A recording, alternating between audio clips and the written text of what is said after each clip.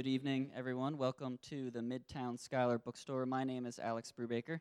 Thanks for joining us in Harrisburg this evening. There's been a lot going on around town today, but we're happy you're here. Before we begin, I'd like to encourage you all to take an event newsletter up at the front counter. We have a lot of upcoming events that we're looking forward to. A couple of them include New York Times bestselling author Dee Watkins is going to be in conversation with Harrisburg's own Brandon Flood, and a notable gun control activist on his plan to take down the NRA. As always, these events are free and open to the public, so we'd love to see you back at Schuyler. Now it is my pleasure to introduce our speakers for today's event. Larry Binda is the founder of The Berg and serves as its editor-in-chief. He oversees most functions of the paper, including content, design, and sales. Larry has worked for numerous newspapers and magazines and holds a master's degree in journalism. Man of the Hour is Mark Bowden, and he is the author of 13 books, including the #1 New York Times bestseller Black Hawk Down and the 2017 bestseller Hawaii 1968. He reported at the Philadelphia Inquirer for 20 years and now writes for The Atlantic, Esquire, and other newspapers and magazines. His most recent book is The Last Stone, and in The Last Stone, Bowden recounts a masterpiece of criminal interrogation and delivers a chilling and unprecedented look inside a disturbing criminal mind. Publishers Weekly writes that Bowden delivers a narrative nonfiction masterpiece, and NPR says that The Last Stone is a useful reminder that in an age of science, forensic, and video and data surveillance, the ability of one human being to coax the truth from another remains the cornerstone of a successful investigation. A huge thanks for Mark and Larry for joining us this evening, so please join me in giving them a warm Harrisburg welcome. Thank you.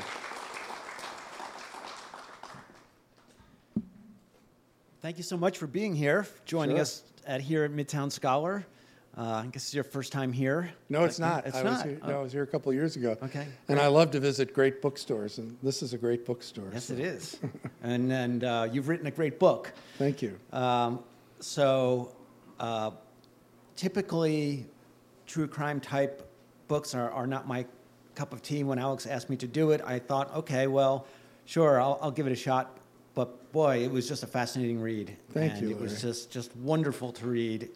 And in fact, so much that now my book club is reading it, and they're all engrossed in it as well. Well, you have to invite me back to talk to your book club. Would love that.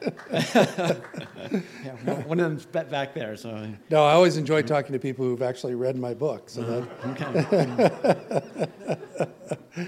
So one of the things that fascinated me as far as starting the book was that it's, in a way, a little bit of your story as well, because when you were a very young reporter, you actually started reporting on the story itself. And I Right. guess, all these years later, the story itself unfolded, and you were there to kind of sum it up in a way. So you've come full circle. Right. So why don't you explain how you got involved with the story and the genesis of the entire saga? Sure. I think, I've actually thought maybe it's time for me to retire quietly and write no more, in the sense that this was the first story I ever covered, the first big story when I was 23 years old, and it never ended. I mean, it was a story that didn't have an ending. And this is the ending, such as it is, to that story. So I came back to it, 40 years later. Yeah. But I was You were a reporter in Baltimore. I was. Yeah. I was working for the Baltimore News American, which maybe some of you remember. It's now defunct. And my job was to show up in the newsroom at 4 o'clock in the morning and call every police barracks in the state of Maryland and ask them if anything had happened overnight. And 99.9% of the time, the answer was no, even if something had, in fact, happened. And in this case, it was March 26th, 1975, and the police in Wheaton, Maryland, said that these two little girls had gone missing. So, my job, the part of that assignment was, if something has happened that's noteworthy, go there. And so I did immediately. And this became such a huge story. I was there for 2 weeks, covering it, getting to know the family, the detectives working on it, really totally immersed in this terrible tragedy, which, as I said, had no ending. No one ever found any trace of these two little girls. So I was kind of, like everybody else, left to wonder for the rest of my life, what happened. Yeah, so for the people who haven't read the book, the story exploded like every once in a while, similar stories today sort of explode, and somebody's missing and has a lot of headlines. It was big news around Washington. In fact, I went to college in Washington a little bit later, and from time to time, I think I heard about this story because it never got solved. Yeah, the two biggest, I think, crime stories of modern times in the Washington area were this story and then the Malvo Beltway sniper story. Those were the two big crime stories in that part of the world. Mm-hmm. Right. So it remained unsolved for a long time. Yeah. And, for the most part, people, I guess, forgot about it. So bring us back to how it came back to the surface. Well, for me, I was working on my previous book, which is called Hue 1968, which couldn't have been about anything more wildly different.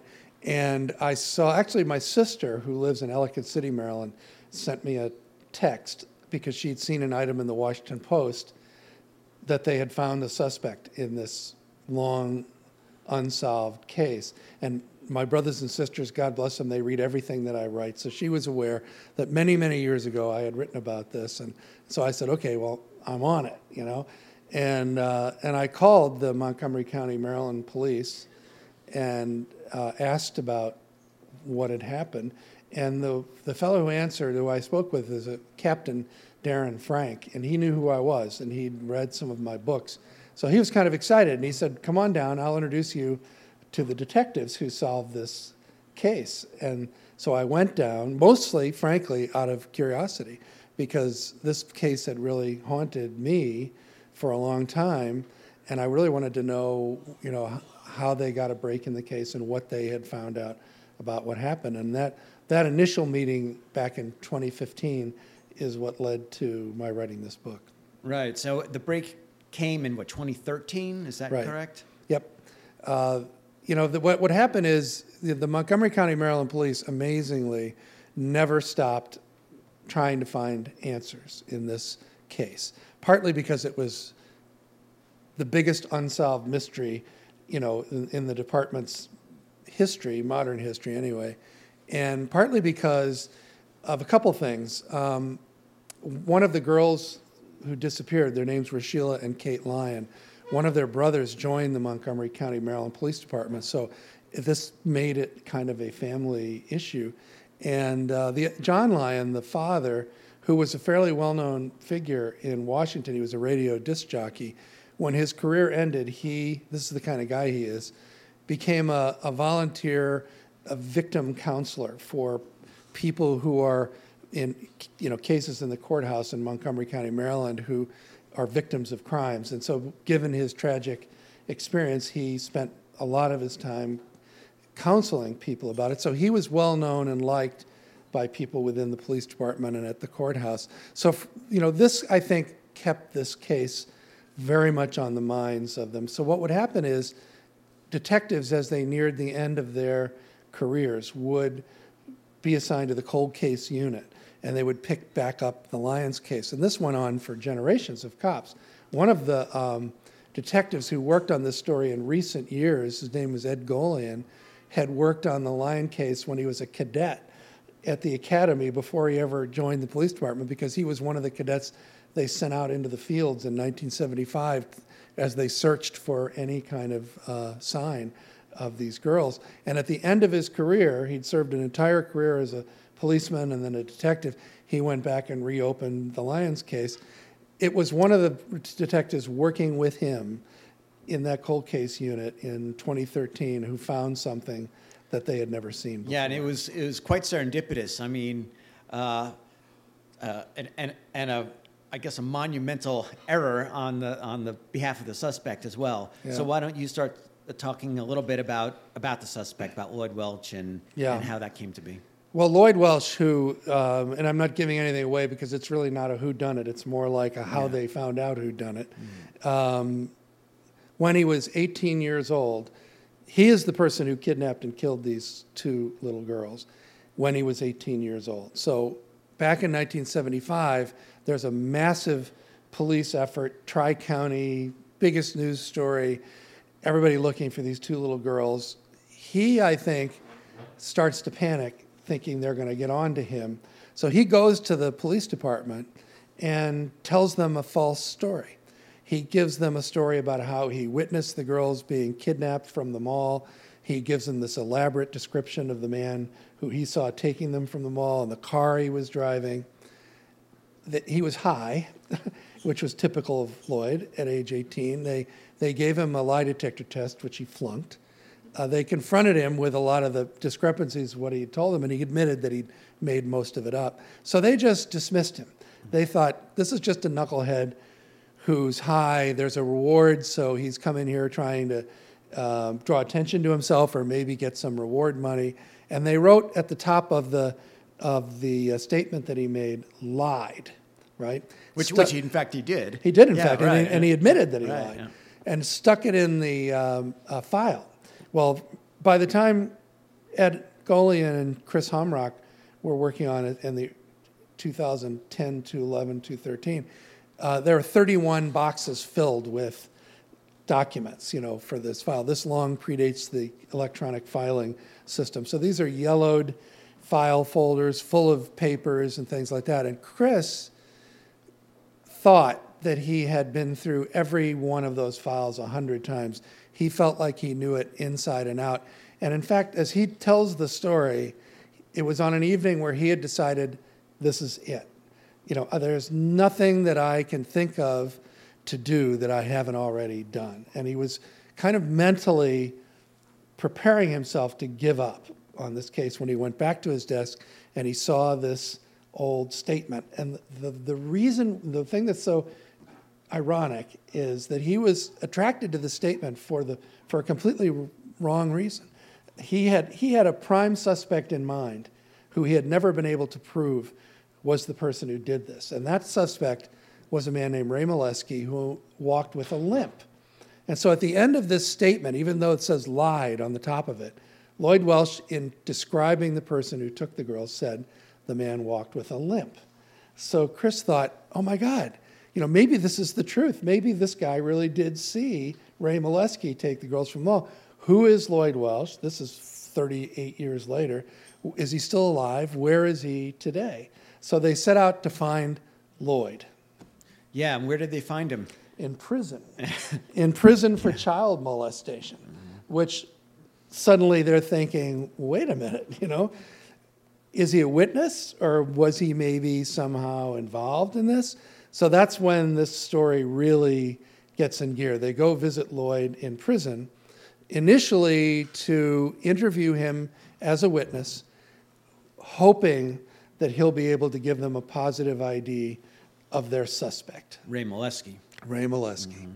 And they talk to Lloyd for about 4 or 5 hours, and the more Lloyd talks, he lies again. He tells them a completely different story than the one he told them back in 1975. So then they're asking, why is this person lying like this? I mean, what is he playing a game, or why would he do this? And so they don't know, they have nothing to go on other than instinct. There's something wrong here. What is it with this guy?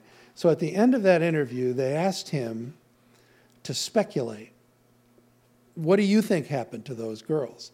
Now, I think probably 99% of the people in the world who are familiar with the case at that point, if you said, what do you think happened to those girls? They would say, sadly, I think they were probably raped and killed. Lloyd says they were probably killed and chopped up and burned.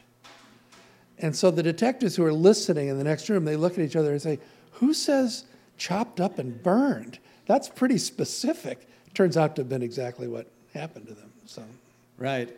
So they keep going back and visiting him. And this is what most of the book, if you haven't read the book, is about, is this extended interrogation that goes on for a couple of years. Right. And really what the story is about is this amazing process.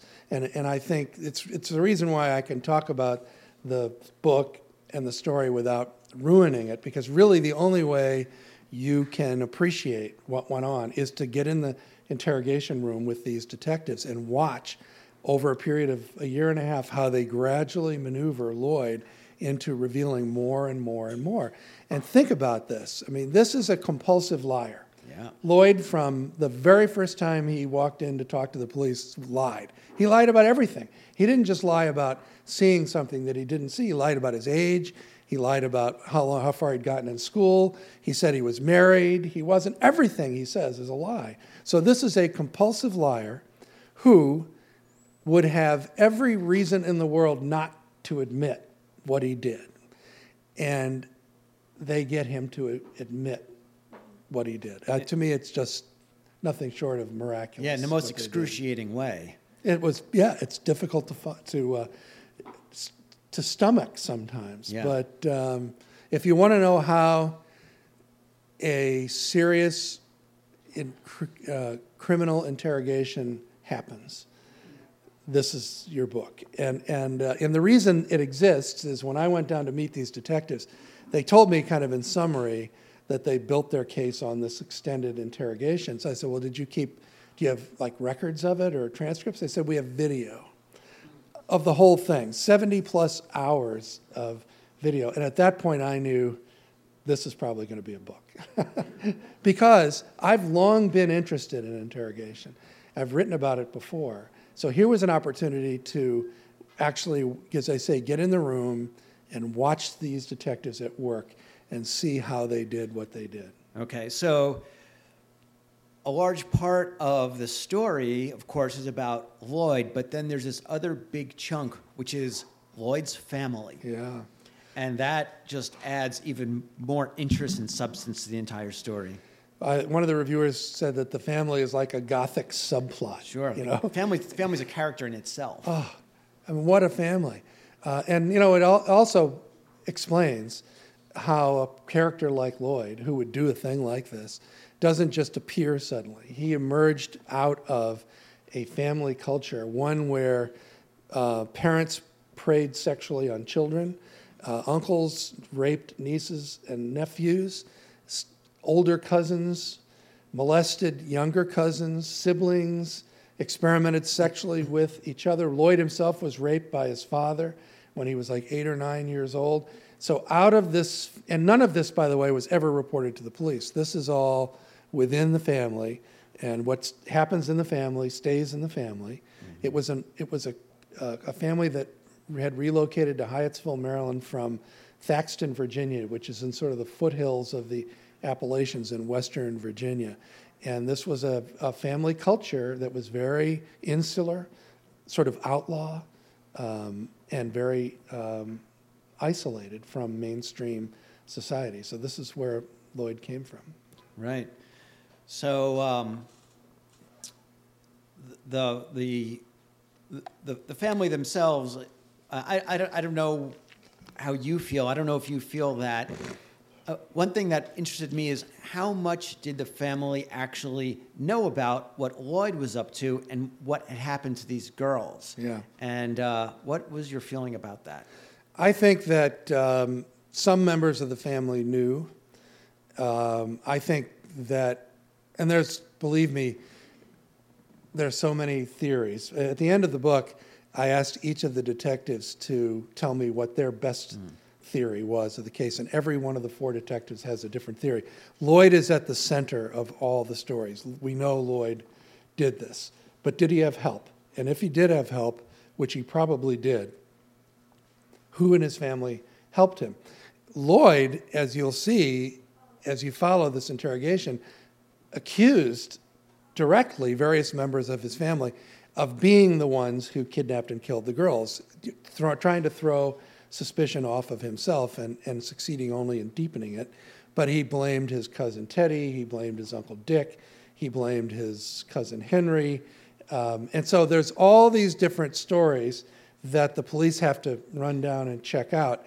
And the only common thread through all of them is that Lloyd was the character at the center of it. So, I mean, I think everybody who reads the book, anyone who ever worked on the case, ends up with their own theory of exactly what happened in and around Lloyd. Yeah. So one of the fascinating things about Lloyd that I found was how, as you mentioned, his story kind of kept changing, but how he would keep like incorporating new truths into Right. his story, and how he would just sort of change his story without any kind of sort of shamelessly, without Right. ever Right. acknowledging that he was actually changing his story when presented with new facts. Exactly. And he was smart enough never to try to deny or push back on something he knew the detectives knew to be true. So they're continually presenting him with information that they've found. And then, as you say, most people, when they're confronted with or caught in a lie, they are embarrassed. Lloyd was never embarrassed. You know, if he was caught in a lie, he would very smoothly proceed to tell a totally different story and pretend as though this was the story that he had been telling all along. He is the slipperiest character that you will ever encounter. But in a way, you know, for me, and this gets off point a little bit, you know, I think Lloyd came to sort of became an emblem of what I perceive as a sort of a age of lies which we live in. I think lying has become a big part of our culture, mainstream culture, so that not just in politics, there's obviously going on in politics, but in journalism, we have whole networks that are devoted to propaganda. And the concept about what you say is now very often about what you're trying to get over, what you're trying to sell, what you're trying to convince someone of, as opposed to some commitment to facts and to actual knowledge and understanding. Now, Lloyd is someone who has absolutely no concern with anything other than to save himself and to tell a story that he can sell. So he will just effortlessly switch his story and go in a completely different direction. We've seen other people like this. So. Yeah, I think you're right.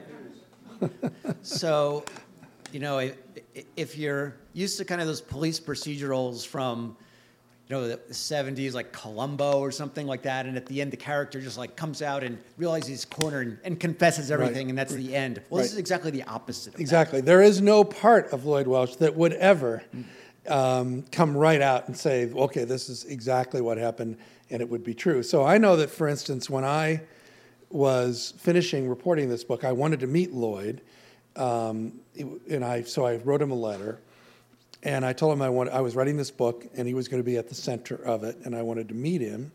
And so he wrote back that if I put $5,000 in his prison account, and if I made all these ridiculous promises, like I wouldn't name him, that I wouldn't use his picture or anything like that, then he would agree to talk to me. So I thought, well, you know what? I don't even really want to interview Lloyd all that much, because I know he's just going to lie to me, and he'll send me down the same path that the detectives had gone down for the past 2.5 years. But I did want to have a chance to meet him. So I wrote him back and said, look, I'll come down to the prison. We'll discuss your terms. So he said, okay. So I went down and I met Lloyd, which was interesting and worthwhile because it gave me a sense of him. And I also knew from having watched him for more than 70 hours that this is a guy who can't stop talking. So I knew once I got in a room with him, if I started asking him questions, he would probably start answering them. That's exactly what happened. But ultimately, I told him, Lloyd, I'm not going to give you any money, and I'm not going to, make any deal with you whatsoever. And he was angry, and so he wrote me a letter, threatening me, saying that if I used his name and wrote about him, his lawyers were going to come after me, which was just ludicrous.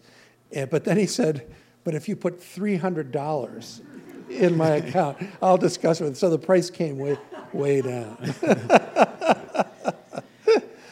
Yeah, there were several times during the course of the book that I just sort of threw my hands up and said, why don't you just shut up? I didn't understand why he would just go on, and then every once in a while he would say, okay, well, that's it. Now I'm going to lawyer up, and he never did. No, he never did. One time he actually got up from his chair and walked to the door, and they would say to him, anytime you want, you don't have to talk to us. If you want to get a lawyer, you should get a lawyer. If you want to leave, you should leave. But he didn't want to leave because he would get up, walk to the door, they would call his bluff, and he would come back and sit down and start talking again. And that was actually the main question I wanted to ask him. Why? Why did you keep talking to the police? And he lied to me. He said, he didn't know what all I knew. He said, well, they forced me to talk to him. Well, anybody who's seen him in action and seen these tapes knows that he's enjoying himself, and he's very much engaged voluntarily in doing this. So, I mean, that's what you Yeah, he get seemed to from Lloyd. enjoy the game, and a lot of times, of course, he's a huge manipulator. You know, I mean, he's a psychopath. But at the same time, it was almost sometimes the interrogators themselves were trying to manipulate him, and it was this sort of co-manipulation, this little dance that was going on. Sure. I mean, the detectives used every kind of ploy in the books. They lied to him. They made things up to present to him, to scare him into talking to him. They were struggling constantly to figure out how to get him to tell him something new. And what they eventually realized was they should stop listening to the stories that Lloyd told, because the stories were always false. But as Dave Davis, who is the lead detective in this, told me, people, when they lie about the big things, but they flesh out the lie with the truth. And so what they recognized was every variation of the story that Lloyd would tell, there would be certain particulars, like the kind of car that was being driven, like the description of the room where the girls were held. These details were the same in story to story to story. So they began to pull together the things that they realized were most likely true out of all these lies. It's fascinating to see. Yeah. So at the end of the book, and I don't really want to, I guess, ruin this for people who haven't read it, but you have to really go through it, so you're not ruining it. I don't yeah. think. So as you mentioned before, the interrogators, you asked them, what do you think happened? And it was interesting because each one had a completely different scenario, completely different thought about what they thought happened. And for each, it was kind of a reflection of their own themselves, personalities. Yeah. That's correct. And where they were coming from. Right, And how they viewed the world and how they put together the same set of facts that you have at the end of the story. So, yeah. but, you know, other than the fact that Lloyd did this, I think no one really knows all of the details around what happened.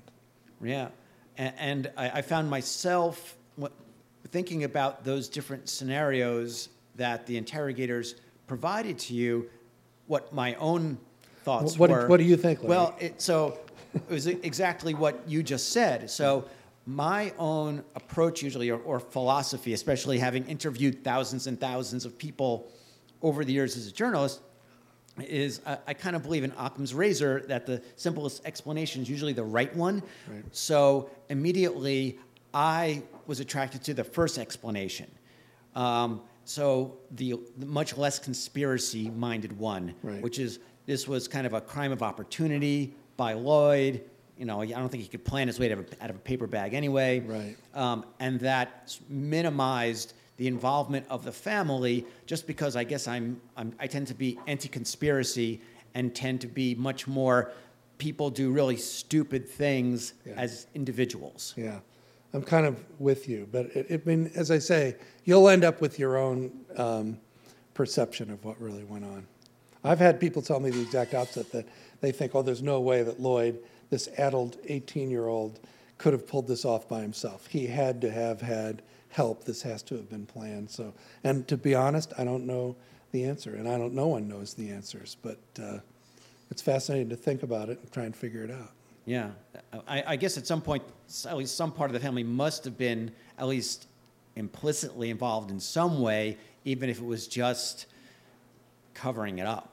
Well, I mean, he definitely is the one who kidnapped the girls. Mm-hmm. Right. And we know that he disposed of their bodies. Mm-hmm. So I think what happened in the interim, I think we can assume that he was pretty seriously involved with as well. Right. You know, the one thing I will say is that I had zero interest in writing about this as a way of exploiting the tragedy of these two little girls and their family. I never would have done it if not for this amazing interrogation process at the center of it. And I wrote a letter to John and Mary Lyon, the parents of the two little girls, telling them that I was doing this and telling them that I would be happy to talk to them if they wanted to talk to me. And they indicated back to me that they did not want to talk about it anymore, but they had no objection to my doing this because they were as amazed themselves by what these detectives did as I was, and felt that it was worth writing their story. Well, especially, you had to feel so much for them during the course of this, and they do take kind of a, they disappear through much of the book. Nonetheless, I kept coming back and thinking what their lives must have been like during all of those years that their girls were missing. Yeah, I think that they had to just make a decision to move on with their life. I mean, you never get over anything like this, but clearly the girls were not coming home. They have 2 boys to raise, and I think they dealt with it by, back when I was covering the story, they opened their home to all the reporters who were covering it because they knew that publicity would help possibly bring the girls home. But at a certain point, they just stopped doing any interviews. They stopped any sort of public statements or roles, and I think they put their heads down and tried to get on with their life as best they could. And that's, in effect, what John says at the end of the book at Lloyd's sentencing. Okay. How are we doing on time, Alex? One more question. Okay.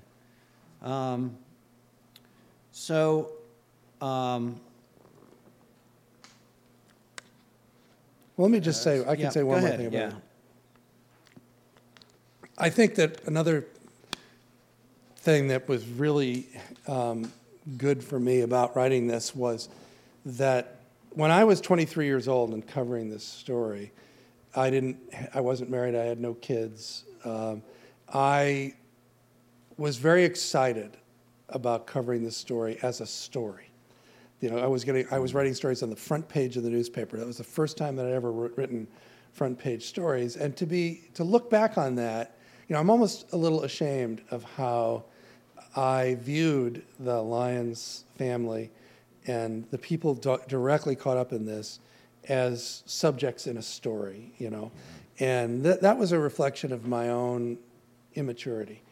As I grew older and had kids of my own, I think my appreciation for how horrible a tragedy this was for them grew over time.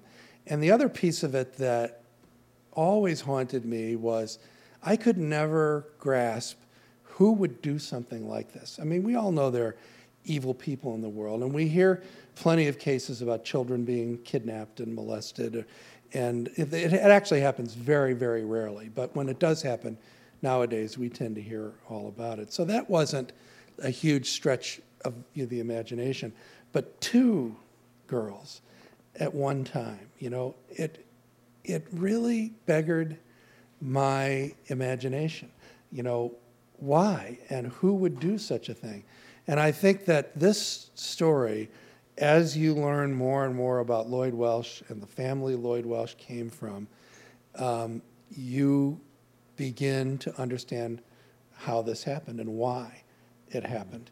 And it's no one's fault but Lloyd Welsh's, and possibly other members of his family who helped him with this. But as awful as it is, I came to a point where I felt like, sad to say, I can see why this happened. So. And I can sympathize with your feeling of covering the story, because I've had that thought many times, and especially when I was a very young journalist like you were at the time, and I had to cover somebody had gotten murdered, or some young kid had slammed into a telephone pole on a highway somewhere and gotten killed. One time I had to cover a story about some young guy who was in high school who jumped into a reservoir and drowned, and all of these tragic stories. And you feel that if you have a conscience, I guess, that you have a job to do, but you're also kind of exploiting the situation in a way. And you become kind of clinical about it if you're not careful. But I think I actually grew over time far more interested in the people I was writing about and far more empathetic about the people I was writing about. And it's experiences like this that stretch you and challenge you and, I hopefully make you better at what you do. We're going to open it up to audience Q&A at this time. So if you have a question, just raise your hand and I'll come to you with a mic. Yes. I'm in the book club. Good. And I disagree with both of you. I don't think Lloyd could have done this on his own. And so I'm like Larry, I was not a true crime person going into this. I picked up the book on a Sunday afternoon, and by Monday night I was done. When I was about 50 pages in, the word that kept popping in my head was a word that you used, process. Right. And I was just amazed by the process. And so my question for you, it's actually a two-part question. Do you have any insights into how those people, the detectives, can do that process? I mean, 2.5, 3 years, it's so slow and methodical, and there are so many directions it goes. And I don't get it. And from your perspective as a writer, about your own process, because you're similarly following this methodical, long process. I've done for magazines and Flight Mags, and I'm after a week, I'm good. But for you to watch the 70 hours and do that, and right. If there's any insight you have into both their process and your process, and how you both navigated that. Well, that's a really good question. I think for the detectives, and I can't really speak for all of them, they're all motivated somewhat differently, being different people. Professionally, they're very motivated because this is a really big mystery, and it's, as I said, probably the biggest unsolved case in modern history for the department. So the opportunity to find answers is professionally challenging. And some of them are at the end of their careers, so they're eager to try and test themselves against this case that no one has ever been able to solve. A number of the detectives got to know the Lyon family well, and they really were driven to find answers for them. They knew how important it was for them to have some knowledge of what happened. I think that it took a toll on them. The roles that they had to play, buddying up to Lloyd, trying to make him feel like he's their friend, even as he's telling them these most horrible things, and pretending like, well, they really aren't all that terrible, you're not really that terrible a person, while they feel the opposite. It takes an emotional toll on them. Katie Leggett, one of the detectives, ended up going to a therapist about it. I think, I've been told by each of them in different ways that this case has really bothered them. But, they're professionals, and, so for all those reasons, both they're caring for the Lyon family, the professional challenge, they stayed with it. And the department, was really eager to stay with it. For me, I can only say that I, over many years, have evolved into who I am. And I was talking to Larry about this earlier, I started writing for daily newspapers, and I was writing 3 and 4 stories a day.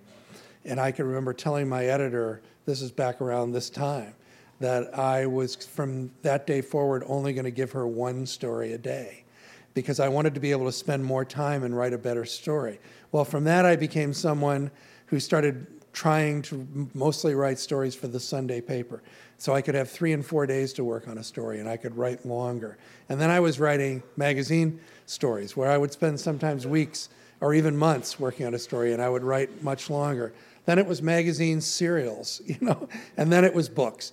And I've spent, 5 and 6 years writing a book. For me, the opportunity, after so many years of telling stories, to be able to work on a story as long as I want to, until I feel like I've arrived at my own understanding of what happened, on all levels, that I can get to.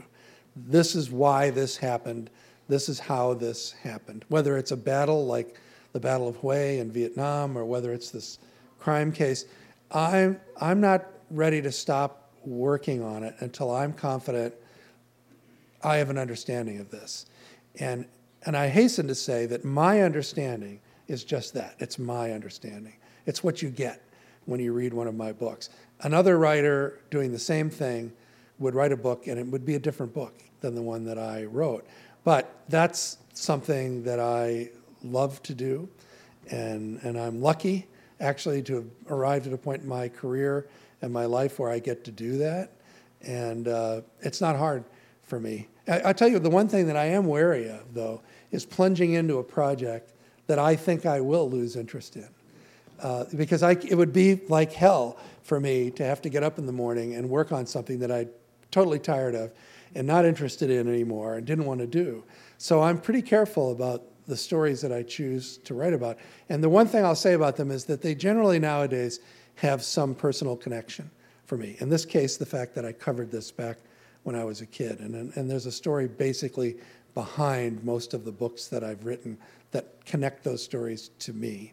That's my insurance that I won't get bored with it. Other questions? I heard you talk about your book about Vietnam. So could you expand on, or compare and contrast your process for that book, Way, Yeah. and this book? What's similar, what's different, how did you approach it? Yeah. Give us some insight into that. Okay. Obviously two very different projects, two very different stories. The Battle of Hue was a month-long battle that involved tens of thousands of participants. It took place in Vietnam. So in general, the challenge is the same. How do I understand what happened there? How do I understand militarily what happened? How do I understand the people who were caught up in that battle, both Americans and Vietnamese? The challenges are different. In the case of Hue, it was a monumental challenge just because there has been so much written about the war in Vietnam. There are all these records in the National Archives, in Lyndon Johnson's library in Austin, Texas. There's the challenge of getting to Vietnam and hiring somebody to find the people who fought against Americans. There's challenge of attacking the archives in Hanoi. So you just figure these things out. It's one of the fun parts of being a journalist is that the way to find out what you need to find out is different with every story that you write. And you have to invent that process. I do anyway, every time I go forward. I'm never writing a book that's just like the last book I wrote. So whenever I set out on a project, I have to identify how am I going to find out everything I need to find out about this. And in the case of the Battle of Hue, it was years of work, traveling back and forth to Vietnam, finding Vietnam veterans to get them to tell me their experiences, finding the records in the National Archives, and so on and so on. In this case, it was much simpler in a way because I knew that the centerpiece of this book would be this interrogation.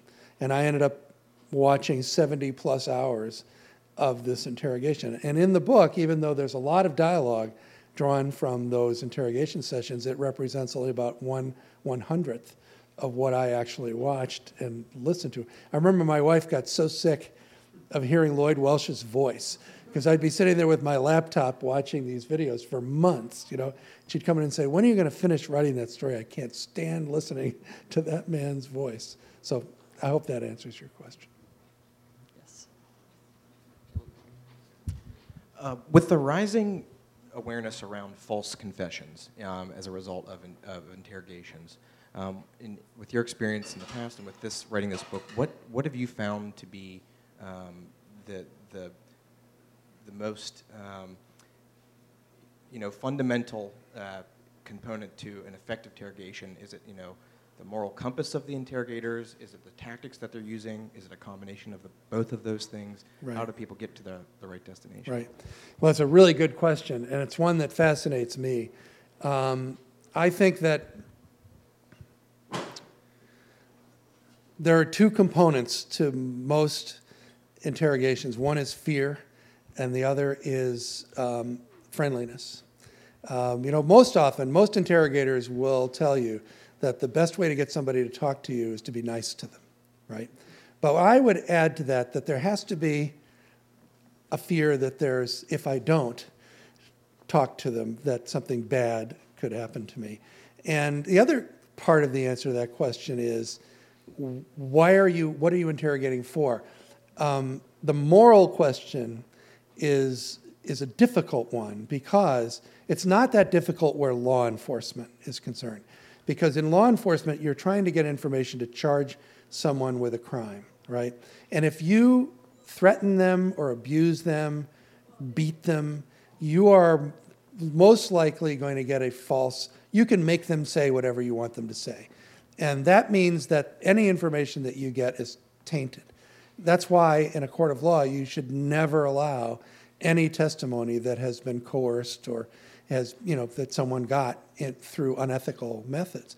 But in a war where your men are being killed and you have a mission that's life and death, war poses a different set of moral questions.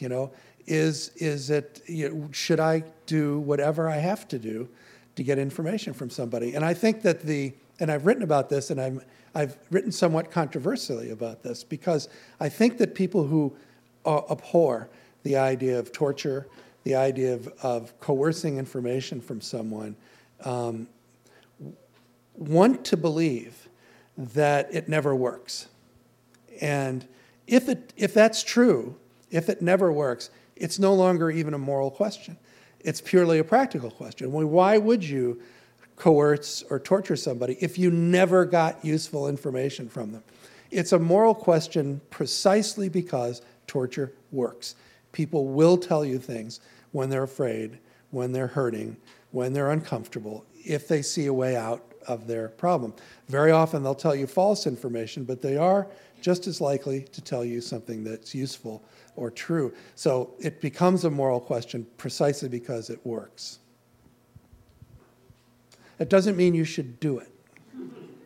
In fact, when I wrote about this, I made that point, and I said, that is true, but as a country, we should never legalize it. So that if I'm an interrogator and I feel it is morally incumbent on me, and a good example is the German police chief who had a kidnapper who they caught, who had buried a 10-year-old boy in a box underground. And they wanted to find this boy before he suffocated. And he refused to tell them where he'd put this kid. And the police chief threatened him with torture. And he told them where he'd put the kid.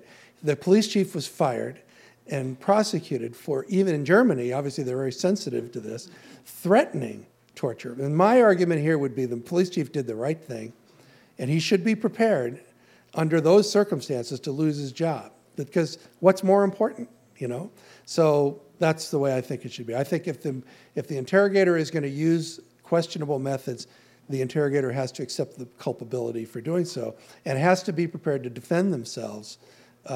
This was the reason I did it. And if it's a defensible reason, I doubt many juries or judges would seriously prosecute them for it. It's a really good, fascinating question. So mine is not so much a question as a thank you so much for writing this, because I was 9 years old and lived in the D.C. area when this crime occurred. And I can tell you, as a 52-year-old, I'm almost in tears just thinking about it. Sure. It absolutely collectively changed the dynamic of that area and how people thought and how we perceived. It was the first time as a child I realized children got hurt. And that was, it changed things for people there. Without a doubt. Yeah.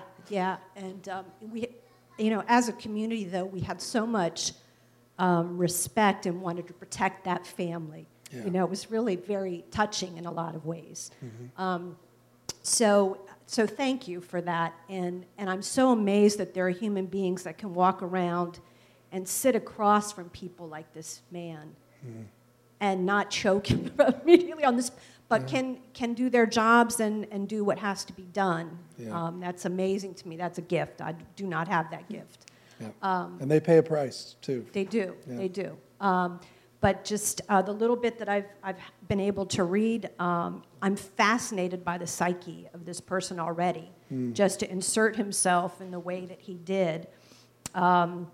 The other thing you brought up was the Malvo case, and the first similarity I thought was the red herring of the white truck, and this gentleman with the man and the tape recorder. So we all were looking for a man with a tape recorder. Right. So it's very interesting to me, and I wonder if the information that came out of these interrogations and the psychology of this person might add a new level of how we understand criminals and their motivation and interjecting themselves. I know that that's kind of already something they know people do. Right. But whether or not this is from a profiling standpoint, if this added anything to understanding this kind of behavior. Yeah, I should think it would.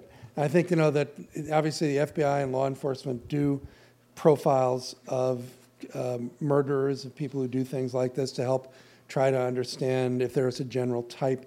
I was at an event in Philadelphia, and a neurologist said, do you realize, because he had read the book, that Lloyd Welsh fits into a particular type of sociopath, and he exhibits all these characteristics. And I told him, I said, well, doctor, thanks, but I just wrote this story, and if as a case study it helps to inform these more general notions, then great. I will say this about your point about this being an emotional issue. It is. And back when this happened in 1975, this is pre-internet, pre-cable TV. So a phenomenon like this was a regional phenomenon. This was a huge, huge story in Virginia, Maryland, Washington.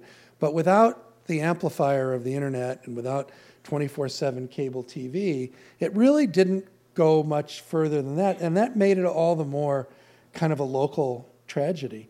And it totally changed the way parents, the kind of freedom parents would give their children. I mean, I remember, I grew up in a Maryland suburb, and I have 7 brothers and sisters, and my mom, she would give us breakfast and say, get lost. I don't want to see you again until lunchtime. And we would just have the run of the town, and it was just considered perfectly safe. Nowadays, I think if a parent leaves a child unattended for 20 minutes somewhere, they're apt to be answering questions from social services about it. I mean, that's how we as a society have changed. Probably the pendulum has swung too far in the other direction, but you can point to this particular case in the Washington, Baltimore, Virginia area as the moment where everything changed. We have time for just one more question. So my question is a little bit more about the technical aspects of writing. For example, you said that 70 hours of interrogations. And so, of course, you could say, well, that's just 70 hours of listening. Yep.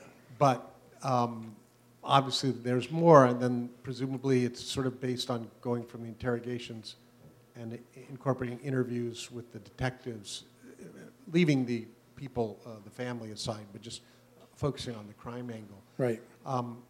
So what I'm wondering is, as you're working through this, are you taking the transcripts and just as a gestalt, and then later going back and pulling out pieces once you've constructed a story, your story, your understanding, Right. pulling out examples? Are you building your conclusion in sort of inductive versus deductive use of the data from the transcripts or video directly of the conversations, and also of the interviews with the detectives and whoever Right. else was materially involved in helping you move this investigation forward?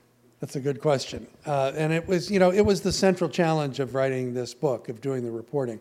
Initially, I need to watch all of it to develop an overview of how this happened, how this whole interrogation unfolded. And while I was doing that, there were, I think, 11 separate long interrogation sessions. I would write notes to myself summarizing, this is what happened of note, in this session. And then I would watch the next session. And that way I'm developing my own kind of a key to this otherwise very sprawling thing. And so then when I start to see the outline of what happened, the turning points, what's important, then I'm going back to the detectives and I'm saying, and this is hard for them because they never went back and watched all 70 hours of this. That's the last thing in the world they would ever want to do. And so they're viewing this through, sort of through a telescope turned the other way, And so I'm asking them, okay, in October of 2014, when you went in to talk to Lloyd, what did you know then? What was your strategy going into that session?